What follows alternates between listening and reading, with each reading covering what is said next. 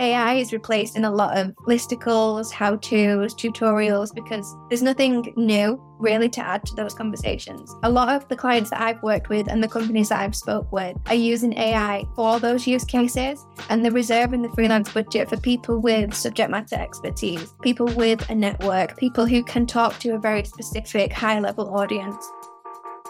Hey, and welcome to another episode of Content Briefly. We're off to a pretty good start. We've gotten a lot of really good feedback on the podcast so far. And before we get into this episode, I have two quick favors to ask of you. First, if you're enjoying it, we would really appreciate a rating and or review in your podcast app of choice. That would really mean a lot. The second thing is we want your feedback, suggestions, and ideas. So please feel free to send anything you've got to podcast@superpath.co. Feel free even just to say hi, let us know what you thought of an episode, or if there's a guest you'd like to suggest. Very open to all of your feedback. This episode is brought to you by Hopscotch. Did you know that 74% of freelancers say they're not getting paid on time? And yet only 40% are using dedicated invoicing software. Hopscotch is an all-in-one invoicing and bill pay platform, helping freelancers get paid fast, keep all the money they earn, and control cash flow with instant fee-free payment options. With Hopscotch, you can easily manage invoicing and spend less time on admin. You can give your clients flexibility in how they pay, bank transfers or credit cards, plus the ability to pay now or schedule a payment for later.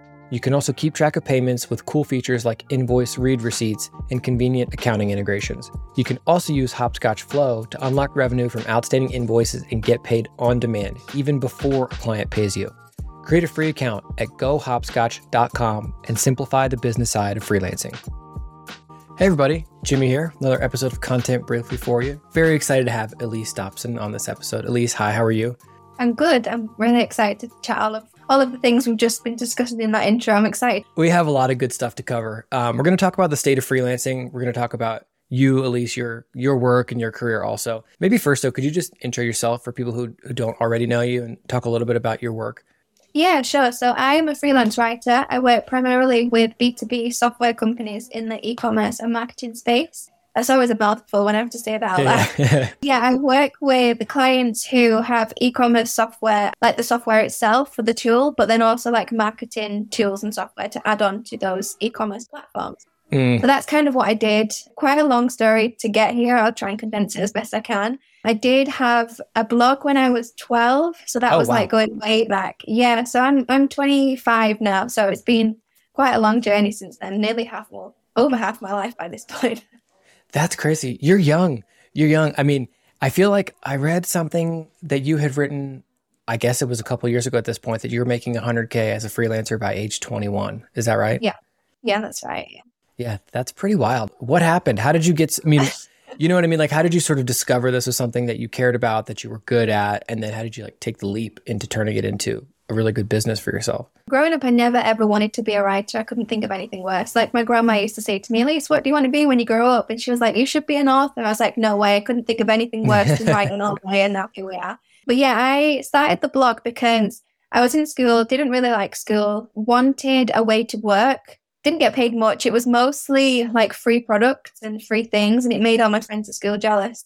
But I really got into SEO that way. So my blog primarily got traffic by SEO. So I would research keywords. I would teach myself all of this SEO stuff. And then it got to the point where I left school and I thought, I want to do this more seriously, but I've learned as much as I can myself. So I need someone, it's like some proper education here. So I got an apprenticeship at a marketing agency, like in person in Manchester, where I'm from. I was there for, I think it was about a year or 2 years. And I said to my boss at the time, this long form content is got to be the way to go. And none of the people in the agency were convinced because like short form, this was the time of like keyword stuffing and, all the bad things that we don't do anymore. Yeah. I said to my boss at the time, I was like, this long form content is the way to go. It's going to be the big thing. And he said, okay, you can try it for the agency website. So I did. And then I was like, I can't go back to writing about washing machine repairs anymore because the agency did anything and everything. So I said, I'm going to go to university again because I think I'd got as much out of that job as I could. I wanted to learn a little bit more. So my boss actually at the time said, Elise, why don't you freelance on the side so that when you go to university, you're not like a typical student with no money coming in. Got accepted into uni, and 3 months after I started freelancing, which would be like the March of the year when I was meant to start in September, I thought, I'm not going to uni anymore. I'm just going to quit my job and I'm going to freelance.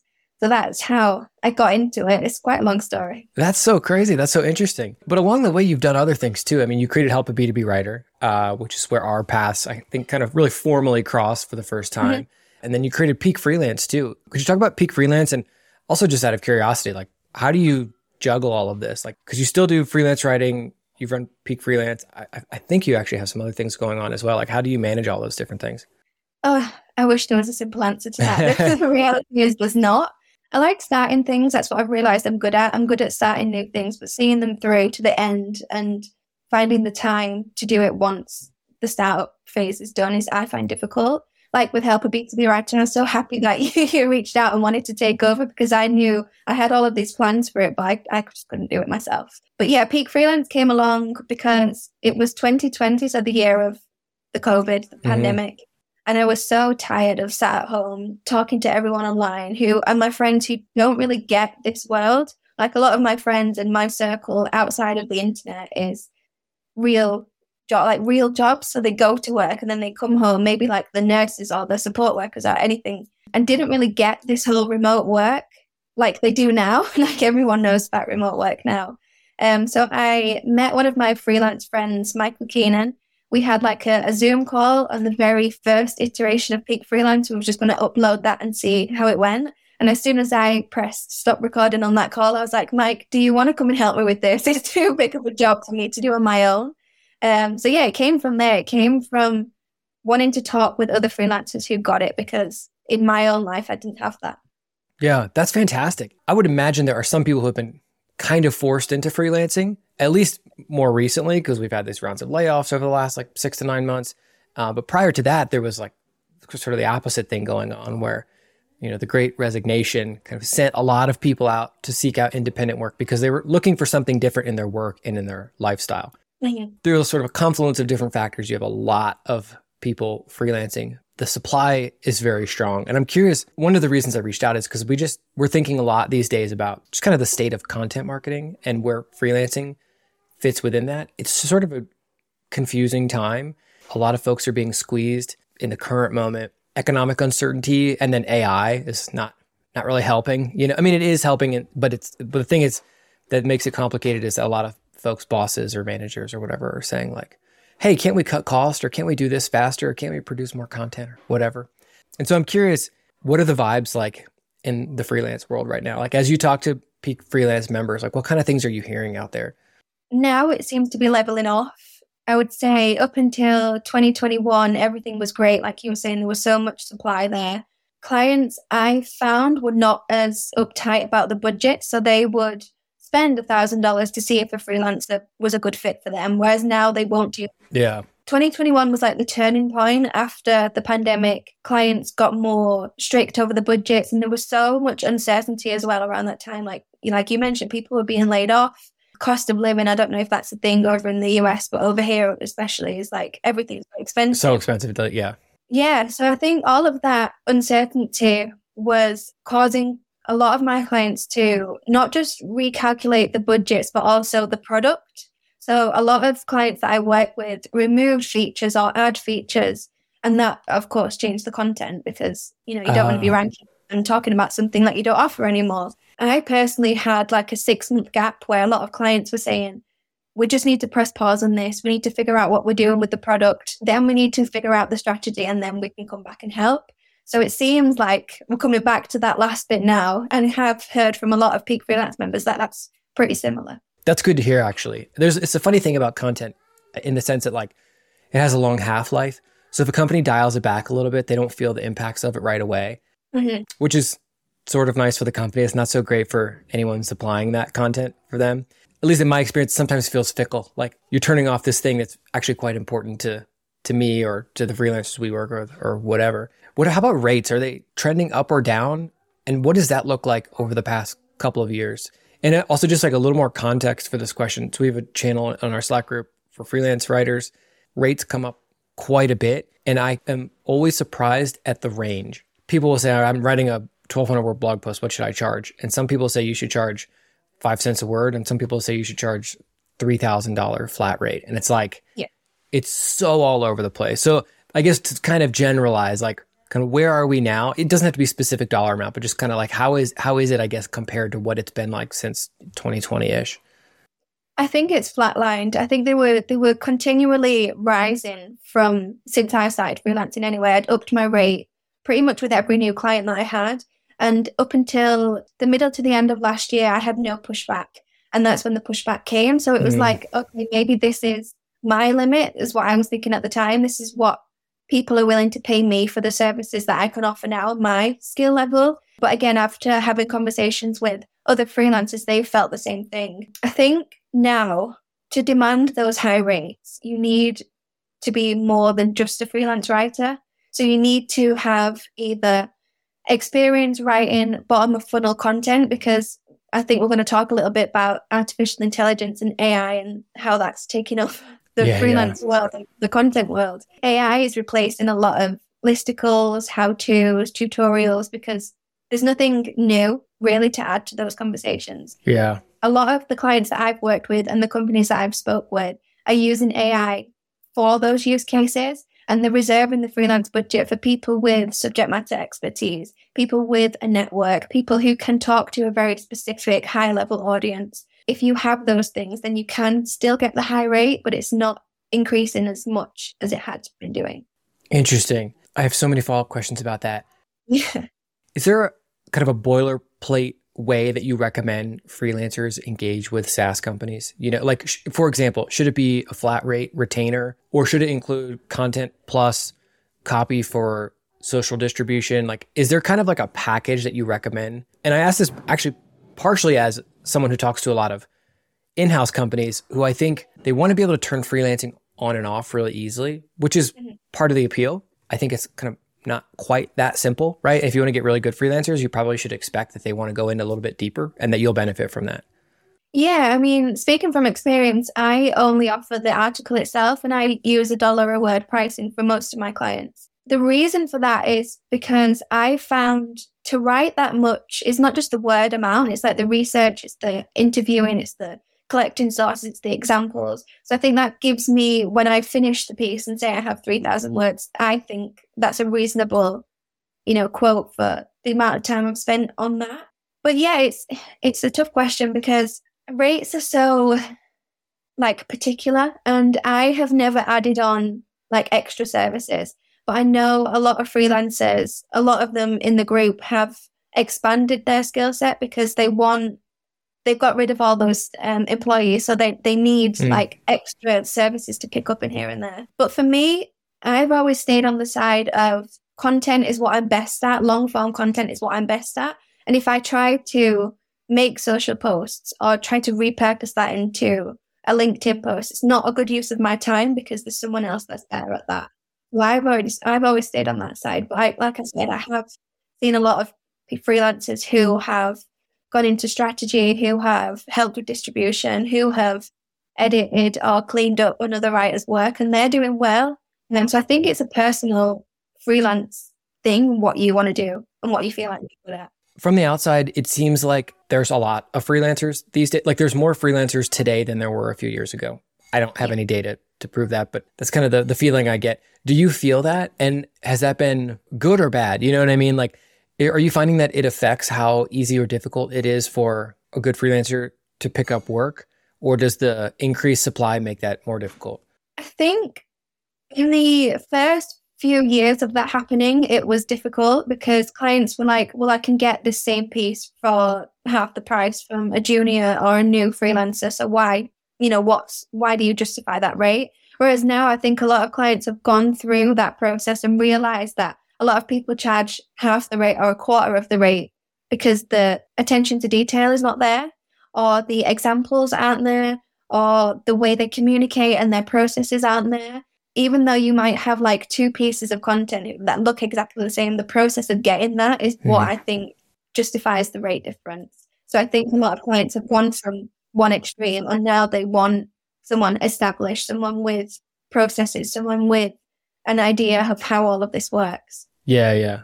Got it. That makes sense. How about for new freelancers? Is it a good environment right now for people who are new to freelancing? All of these questions are essentially like me re-asking things that folks have been asking in our Slack group. And we've had a few conversations I've noticed recently where folks will say like, I have an in-house content job. I'm frustrated with it. Actually, we had one the other day. A person was saying that their manager was sort of forcing AI on them, which is like, I hope that doesn't become a trend. But so they were like, okay, I'm thinking about freelancing. What's your take? Is it a good time to get into freelancing? Have there been better times? I think there has been easier times to get into it, but I think if you have some level of experience already, it's not that difficult.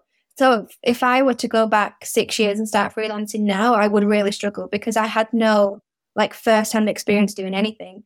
So a lot of freelancers that I see now who are doing really well, who have first-hand experience doing things. So if you are in-house doing content, if you can write about your experience doing content for, say, a software company as a freelancer, that's really beneficial because you will have insights that I can't find just on Google, or I can't find just from a 30-minute conversation with someone who's doing it. And I also don't feel that pain. So I don't know what is more painful to a content marketer than something else. But I think a way to get that experience, say if you have been working in content and you don't want to write about content, is to have like a side project. So my SEO experience came from that affiliate site and from my first blog. So I had first-hand experience. I knew what I was struggling with, the tools that I was using, why I was using them. So if you can have that first-hand experience and you can jump into that, that is such a big like differentiator for you when everyone seems to want to be a freelance writer now. Yeah, that's a great point. So we run a marketplace. We match up companies with freelancers. So we're posting ads for freelance writers all the time.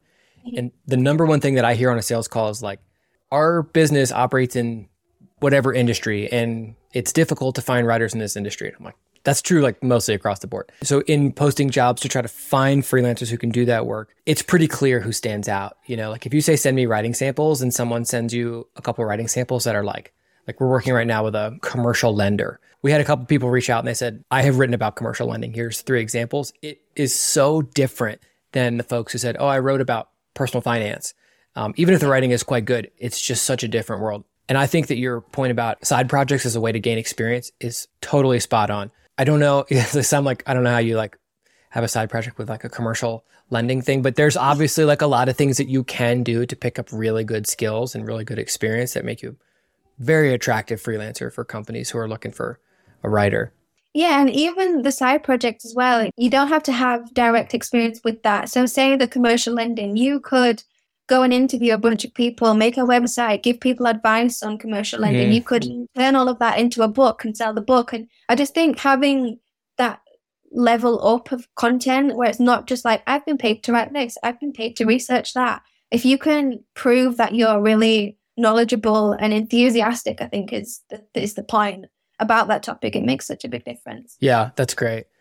I'm a little hesitant to open this can of worms, but I do feel like I have to ask you about AI. And, it's just, you can't talk about content marketing right now without talking about AI, for better or worse. We're seeing some really cool stuff. Like people are talking about some of their use cases in the Slack group recently. Like people are doing some really cool, interesting things. Some of the initial fear and skepticism has died down a little bit, but I do still feel like there's this, kind of like in the back of people's mind, there's like a worry about it. So I guess my question to you is, are you seeing freelancers come up with interesting ways to use it to speed up or create efficiency in their own work? And then are you also seeing like any, for lack of a better term, like warning signs, like things that you don't feel so excited about? Yeah, so some of the use cases, I personally don't use AI. I'm not very good with, it scares me, is what I'm going to say, is it scares me the future of the way that this is going. So I don't want to play a role in that, even though my role is so minute that it really doesn't matter. Through the grapevine, I've heard introductions, headlines, summarizing content. So if you've written a blog post and you hate writing the conclusion, put that into AI and, spit out an answer. The thing that concerns me with AI mostly is the legality of it, because correct me if I'm wrong, but I don't think we own the content that comes out of these AI generators. That's a great point. I've never considered that. Yeah, that scares me. Like if I'm being paid to turn in something and it's not, I don't own the copyright, so I can't pass it to the client, that scares me. So I'd rather not get involved, especially with client work. I have used it on affiliate sites. It's okay. It can do like a very, very basic first draft. It's not nowhere near what it needs to be. But I think for freelancers who do use it, there needs to be some kind of disclosure there, because I know if I was paying $3,000 for a piece and it was AI, I would want to know what the connection was there. Definitely. Yeah. We're finding like in our marketplace, like on sales calls, a lot of folks ask, what are you doing with AI? It's not that they don't want you to use it or want you to use it. They want some clarity around like, are you gonna send me something that I have to run through an AI checker to see if it's legit or not? I don't know. And like, who knows what's going to happen with all this? It's crazy. It's exciting. I agree. It's a little scary, but I feel like the one thing that I feel strongly about is that you got to be like super upfront and super clear with people. If they've hired you to deliver work, how you use it, if you use it, and then probably even show some examples of what was, what were the AI generated pieces of this versus not, so that everyone can just sort of feel comfortable and kind of be on the same page. Yeah, definitely. And I think there needs to be a conversation around how much you rely on AI. Say I was on the client side, an introduction may be fine, a conclusion may be fine, but I tried to deliver the kind of work where it's not even like a thought, like you would know Right. AI can do this level of content. So like things incorporated in that is statistics, is real life examples, news tie-ins, any relevant stories on big news sites or industry newsletters. Things like that AI can't do. And I don't think it's going to be able to do that anytime soon. So I'm not worried for the freelancers who go above and beyond with research, who interview people, who don't just turn in a static 1,000-word article with no links, no relevance, no nothing. Yeah. I love that. A little bit of change of gears is finding work. I had never really thought about this very much. And then the Slack group has evolved and the freelance channel has largely turned into kind of like a classifieds. People say like, hey, I need a freelancer to help me with this or that. Or, I saw this on LinkedIn, so-and-so is hiring a freelancer, you should go apply, and then people apply and it's great. People find work and people generally seem to be really happy about that. It has had me thinking about where else do people find work? Because anytime I've ever needed freelancers, I just tweet about it. And then, you find people. Maybe it works. It only exposes you obviously to a very small group of people, I guess, unless you just have like a massive social following. And I feel like there's not a ton of structure in the way that companies and freelancers find each other. It's like social networks, it's communities like Peak Freelance and Superpath. I'm sure there are many others like that. And I'm sort of curious on your take on that, like, because it does put a certain amount of pressure on the freelancer to be in all these places. And it's not that feels, I guess, unfair, but I just wonder, like, am I missing something? Is there something else out there that folks are doing to find good work? It's a good conversation. And my freelance career has been very on market. So I've been the social person. I've been the one on Twitter. I've been the one on LinkedIn talking to people. Whereas Mike was always the opposite of that. So he was like very much behind the scenes. And he built a business in the same time as me, the same income level at the same time. Oh, interesting. Yeah, doing like his business was mainly built on referrals. So he would get really great friends with his clients. He would ask them to refer him to other clients who were looking for a similar thing. And also when you have those long-term relationships outside of work, say his point of contact moved from one company to another, they would take him as well. There is the pressure to be online and public all of the time, but I've took a step away from that and tried to take more of Mike's approach, and it seems to be working just as good. That's so interesting. That's not what I expected you to say.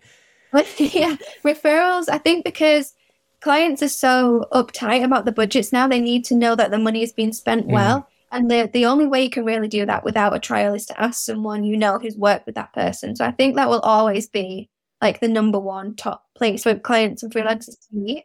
But it's interesting also because I was thinking about this question when you sent them over, and I had a chat with a few companies who post on job boards, and they've said to me that there is an attraction of posting on job boards because attached with the community as well, because those freelancers have like a greater perspective on freelancing. Maybe they have some education through that community, so they can tap into, not vetted, because I suppose you can't really vet community members, but people who are committed to education, who have good education level, good templates, good courses. That's a pull also. It's job boards attached to communities. That's interesting. Some of these questions, they come up a lot, and I feel like completely unqualified to answer them. Like my freelance career lasted about 3 months and it was a complete failure. I just sort of, after that, like really dug my heels into the in-house world. I have hired plenty of freelancers over the years. It's difficult for me to put myself in the shoes of someone who lives and breathes that world all the time. And so like a simple question like a portfolio comes up a lot. Like, what tool should I use? What should be on it? Can I use my ghostwritten samples? Should I use my portfolio to apply for jobs, or should I customize something for each, stuff like that. I'm like, I don't know. And not that I'm asking you to answer all of that in depth, but do you have any thoughts on like kind of where we are on portfolios? I think curated portfolios are the way to go. Author is a really great tool. They basically pull all of the content with your byline into one platform, and you can filter the content in there. So say you wanted to pitch a e-commerce client, you could go to Author, filter all of your content by e-commerce tag or search function, send that curated portfolio. Alongside that, the biggest change that I've seen with portfolios is to not just have like a page of links, because I have been on the hiring side. At Peak Freelance, we work with freelance writers.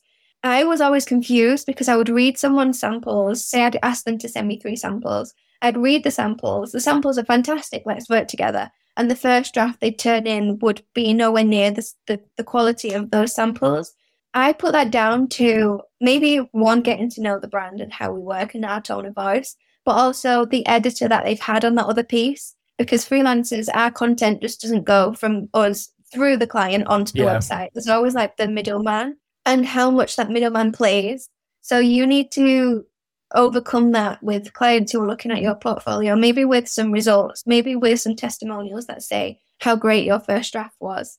Anything that proves the end published piece was as much yours as possible and not too much influence from the editor. That's a great point. It kind of brings up this other thing which I wanted to ask you about, which is Superpath is mostly in-house folks. And we've attracted freelancers, I think, well, one, it's a place to kind of connect and network with people and ask questions and learn. There's sort of a community element to it, but there is also the opportunity to get connected with projects or gigs. I think we're probably close to, of like the total Slack group, probably somewhere around 40% freelancers, 60% in-house folks. One thing that I think we haven't done a great job of is sort of catering to those folks. Honestly, I usually tell them like, go to Peak Freelance, because like I personally don't have the expertise, to help with that. And we have so much going on for our in-house folks that it's like hard to make kind of more time, more resources for it. Yeah. But one thing that I do hope that Superpath can be kind of a champion of is how in-house teams can be great to work with for freelancers. Are there a couple things that you can think of that you love to see in your own clients, or that like you would hope that your Peak Freelance members are getting from the folks that they work with? There's the obvious stuff like pay them on time, which is really important and people don't do. So there's definitely that. But are there other things that sort of the in-house crowd can be kind of mindful of as they're hiring freelancers? Yeah, so I actually made some notes on this so I didn't forget them. I have 4 points. The first one is to give clear direction. So a brief, a style guide, an example of what good looks like. Because I've had clients before who said, Elise, we want to rank for this term. Can you produce some content for it? I've gone above and beyond thinking they want to be the best content on this. And in reality, they just want something that they can show their boss and be like, okay, that's done. So clear direction. What does good look like? A style guide, maybe some resources on like how to find examples, maybe a library of case studies that they've done that you can pull from in their content. Second one is a product demo, especially if it's software, because as freelancers, we don't know who we're writing for a lot of the time. We have to guess, unless you give it to us. Yeah. So I always ask for a sales rep to take me through that product demo, not the content manager, because I think content managers can sometimes have blinkers on and not know what customers really struggle with. So if you have a sales rep, ask them, what do customers come to you for? What are the biggest pain points that they have? What questions do they have during these calls? And I write all of that down and keep them in like a wiki document. The third one is comprehensive feedback. So I've worked with a lot of clients over the years who've said, yes, Elise, this is great. And then they've published it on the website and it looks different. I would like to know why. Like, what could I have done to make it more like 100% than 80% I submitted? Because that's, I think, how you get really good relationships with freelancers, is to make the Google Doc collaborative. Don't just take it from there. Do your edits and publish. I'm not a fan of the section because XYZ. Could we try something like this? Or I've changed this because XYZ. If you can get that feedback, and freelancers also, you should be taking note of that feedback. In that same wiki document that has the FAQs and customer questions, I have like client specific rules. So one client doesn't like capitalized headings. So I put that in there. So they don't have to tell me all of the time, but I also know not to do those certain things to make it easier for my clients. Yeah. Just a quick one, understanding that freelancers aren't employees. So a lot of clients, I think, try to get away with, you're a freelancer, can't you turn this in tomorrow? Like, no, we are still businesses. We work together as partners, not as employees and employers. So we have our own schedules, we have our own ways of working. If you are very strict and rigid on your processes, give the freelancer time and documentation to explain why that is the case. Just be a nice person. Understand, we all know things come up. Sometimes maybe payments are late, but if you can give a heads up, 99% of the time it will be fine, and the long-term relationship will be much better after that. That's great. I love it. That's super helpful. Note on the payments thing, we figured out this, I don't think we've talked about this publicly, but we figured out this really cool way to pay freelancers, at least I think it's cool, through our marketplace. So we're using a tool called Wingspan to run our contractor payroll. And we hooked it up via Zapier to our Airtable base where we keep track of all the work, so that when a status is changed to delivered, it automatically creates a payable, automatically approves it, and then puts it in a queue to be paid on the last business day of the month. Oh, nice. You don't have to send us an invoice. We'll automatically generate it for you. We've already got your direct deposit hooked up. So you just always know you're going to get paid on the last business day of the month. And we've gotten such good feedback on that and frankly, it makes my life so much easier because we used to collect invoices and it was really difficult to keep track of everything. So I throw that out there just like a way, there are ways now, especially with no code tools, you can figure out simple ways to make people's lives easier. A lot of times at the end of the day, they are the ones that, they're the ones that help you increase your output. They're the ones who help you get the meaty, difficult work done and across the finish line. Super important to think mindfully about how you might work and do a better job working with those people. Yeah, and also freelancers want that support. We want to give that support. We want to be the go-to person that you use for something. So the more direction we get from you, the more support we get from you, whether that's in terms of, resources, feedback, anything like that, helps us be a better freelancer to you also. Yeah, I love it. Elise, thank you so much for doing this. It's it's a little bit of a break from our normal format. I would really encourage folks to go check out Peak Freelance. And if there's any specific places that we should point people to, a blog post, you do have a kind of a rate sheet that people can look at, which I think would be super helpful. If there's anything else we should send people to, please do let us know. I would just add the research guide that I wrote is very popular. A lot of people find us through that. It walks through how I find example statistics, case studies, reports, everything like that I cover in that. And it's free. It's on the Peak Freelance blog. I love it. I'll find the link and I'll make sure it goes in the show notes. Perfect. Thank you. Thank you so much, Elise. Great to chat. Hope we can do it again soon. Yeah, you too. Thanks for having me. Absolutely. Take care.